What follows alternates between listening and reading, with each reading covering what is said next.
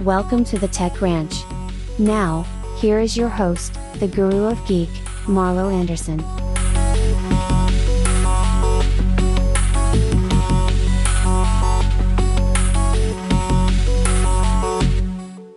So it's just so you understand, I mean, the Hubble is still running. The Hubble runs on, I mean, it just has lenses, so optical lenses. Go back, because it must be 20 years old, at right? least. Yeah. So think of the technology from then, which I remember when that went up, and that was the best thing since sliced bread. Technology, cutting edge, nothing like it. It was going to be phenomenal. And now fast forward 20 years. You can almost take as good of pictures with your cell phone. Actually, so the Webb telescope is an infrared telescope. Right. So it's not using optical lenses. It's actually pulling images using infrared and it's measuring that. But they just pulled an image from a star 400 light years away and a planet around it. Isn't that something? That's a big planet, 2.5 times the size of Jupiter. But it's interesting, 2.5 times larger. But that's not the question that you just asked. Does that mean the aliens are bigger? Maybe they're stronger because the gravity is so, so when they come to Earth, they're super beings, just like Superman. Well, it'd be kind of like the locker room scene at the end of Men in Black. Yes. Yeah. They're in the little locker and the aliens are ginormous. You really believe in this, what happens in movies eventually comes true, don't you? It does, though. It really does. There's a lot of proof to it.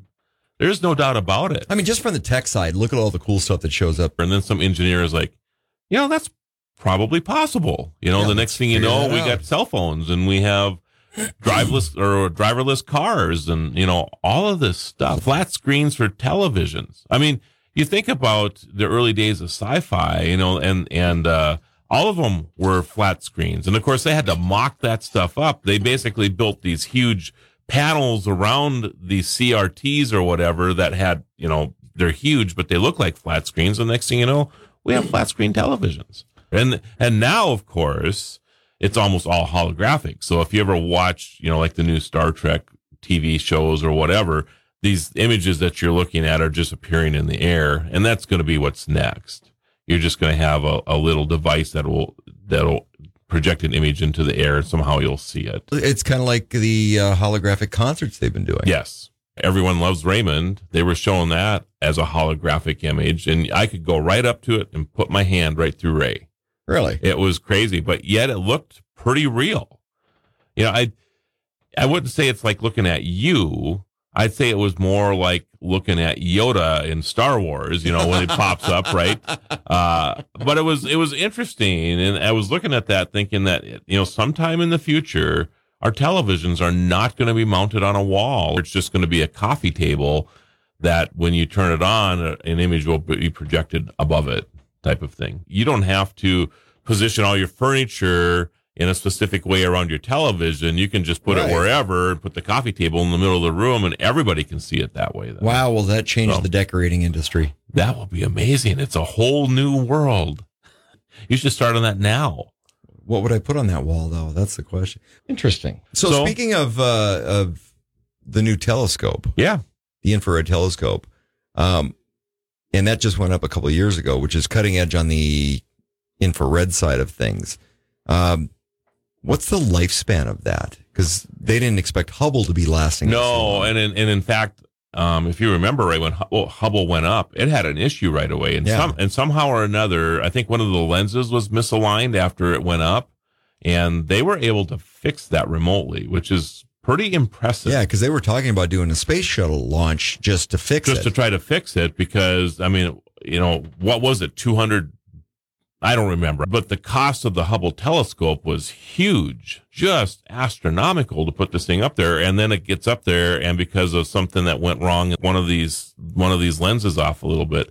On social media, one of my favorite places that I follow is the NASA page. The NASA page is amazing because they post all this. So with the new Webb satellite that's up there now, again, the longevity of some of this technology that they're putting up in space is far outliving expectations. Yeah, I think NASA is really good about, they come out. That's like anything else, I guess. If you want to look like you're a hero, say it's going to last 2 years and then it really lasts 10. And I think NASA is a master at that. Well, they figured out that's how the funding keeps coming from Congress, which NASA is the one government agency that generates revenue. I think we should put all of our money, all of our taxes should go to NASA and then let them make money. They make money and then they can fund the rest of the government. That's how I see it. Yeah. So SpaceX is building a network for cellular service through space, Starlink. Yeah. And now there's a brand new satellite. And just to put it into perspective, satellites are usually fairly small and light because you got to get them up. They just launched one, 3,300 pounds, which is huge. It's a monster satellite. So scientists are already starting to complain about all the stuff we have in orbit now because going back to the satellite, it's making it very difficult to see into space from Earth without all the clutter. There's a lot of light pollution and clutter. So like a lot of times they'll take time-lapse imagery of space. And the problem with that is when you've got all the satellites, those wind up as being light streaks on the photographs. Right. So there's this brand new 3,300 pound satellite called Blue Walker 3. And they think it's going to be the brightest thing in the sky other than the moon. So if you're out navigating the forest and roughing it, there'll be a new North Star. That's amazing. It's frightening, though. So how many pieces of space debris do we have floating around out there right now? That have not hit the Earth yet? That's correct. 200,000 pieces. Holy crap. So 200,000 pieces between 1 and 10 centimeters, 0.4 to 4 inches. They don't track those. Well, those they figure burn up that's correct. When they hit the atmosphere. That's correct. Right. So they'll eventually hit the atmosphere. The thing is that we keep adding more to it. As of 2021, the United States Surveillance Network was tracking more than 15,000 pieces of space debris larger than 10 centimeters. Well, I when I sit on my deck and I look straight up and I'm looking at the sky, I always see stuff. I always see, like rocket bodies or the International Space Station. The Starlink stuff is becoming quite a thing now. We were coming back from, if you think with all these particles and all this small junk, we should see more shooting stars. And I just saw one on Friday night. Yep. But was it an asteroid or was it? Right. Jason sent us a little article this morning. He wanted your take on. So Amazon says sad workers can shut themselves in despair closets. So apparently Apple has had a bunch of suicides from depression and all sort of things. And there's actually a couple tech businesses in the region that have these. So DigiKey, based out of Minnesota, and Microsoft, they have these rooms. They're despair rooms. You can go scream as loud as you want and nobody's going to hear you. It got me thinking about sound quality rooms and the ergonomics that go into a room and the tech that's involved with that. So like, the Marvel movies and whatever, when you see, people jumping up and then they have these scenes behind them, they're getting away from green screen and they're bringing in the stuff so that when you shoot the stuff, it's actually appearing behind you. And it's just unbelievable. So I'll have to show you some images of what I just looked at. And there's one room that they have that the LED screens are shaped into a cone. And then when you get to a certain point, it's like you're in a sound cone as well. And then you cross this line and it's just incredible. It's like everything is just amplified in this cone. So it's very similar to what you're talking about. If anybody was ever to build a theater again, you'd probably build it in the shape of a cone. Something similar like that. Have you ever been into some of these places, like these outdoor amphitheater type of scenarios? Like Red Rocks in Colorado is kind of like that. The LA Bowl, Santa Barbara Bowl, where it's acoustic. Really, a lot of places, movie theaters again, a great example, haven't optimized the natural acoustics that are out there. That's always the thing, right? If you fill the room with 200 bodies or 500 bodies, the acoustics change a lot because now you're absorbing sound. That's pretty cool. So acoustically, I mean, you talk about the tech side getting into some of these acoustically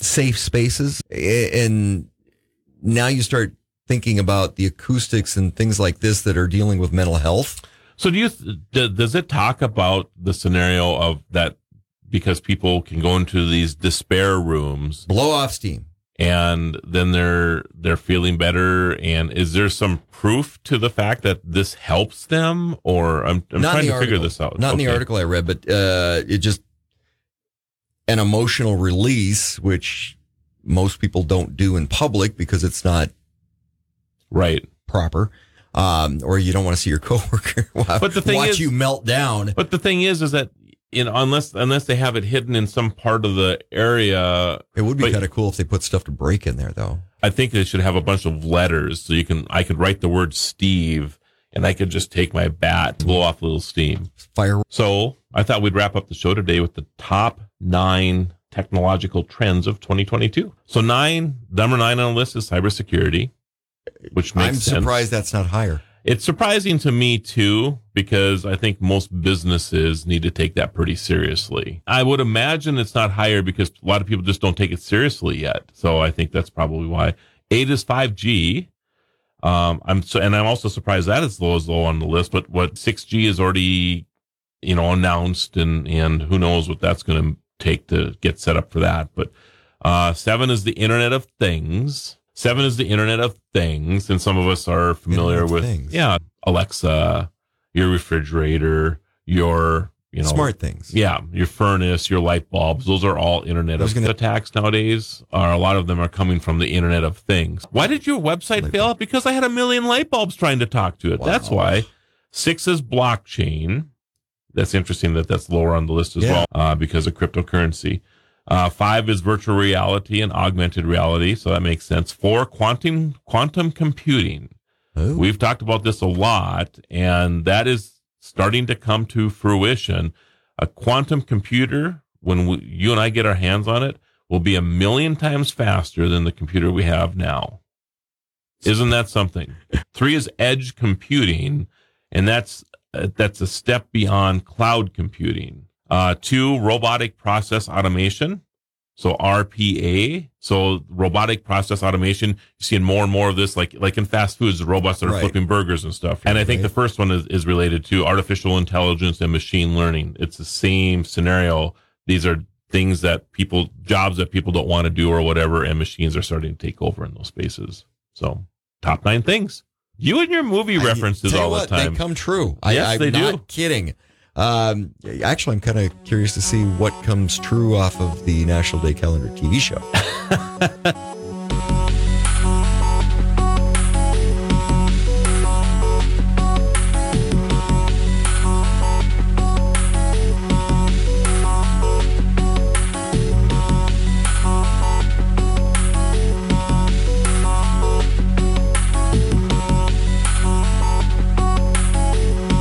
Thank you for listening to the Tech Ranch with the Guru of Geek, Marlo Anderson. This has been a Q1 Network production.